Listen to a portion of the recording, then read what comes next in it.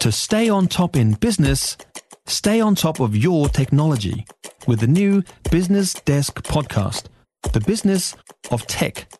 Listen on iHeartRadio or wherever you get your podcasts.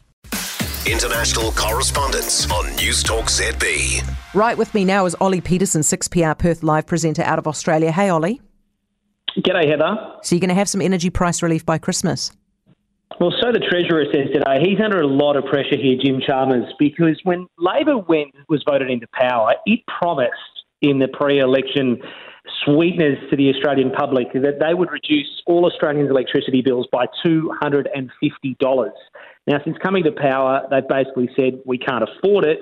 Yet in the budget only a month ago now, the Treasurer revealed that electricity prices will be going up by 50% for all customers over the next 2 years. So the Treasurer is under an enormous amount of pressure here, and today he's given a hint that there will be a way to find some relief by the end of the year. It's expected to be regulatory rather than legislative, so there'll be some short-term fix. And look, I don't know what he's going to plan on doing. There's been talk in Australia over the last few weeks about additional taxes to be put onto the energy companies as a way to try and fix the budget and also provide Australians with a bit of relief. But you put a tax on the energy suppliers, what are they going to do, Heather? Put their prices up to their customers. Yeah. So there's no easy fix here. Ollie, are we talking, is the relief, I mean, if you say to me relief by Christmas time, I think what you're talking about is prices are going to come down. Is that what they're talking about, or are they talking about just capping them where they are?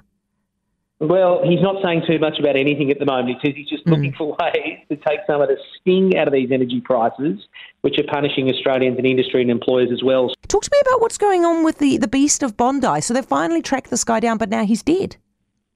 That's right. His name's Keith Sims. Now, he's been linked now to 31 attacks. This was a Sydney grandfather serial rapist, and he was going after backpackers in particular, people aged anywhere from 13 to 55. They had a series of similar attacks where he was wearing a balaclava, he was armed with a knife, and he attacked young women by breaking into their bedrooms or assaulting them while they were walking alone. Now, how this has all been discovered is that his DNA has been matched to 12 different crime scenes. So, as you say, he has now died, but this is an incredible breakthrough from 324 DNA matches to just one.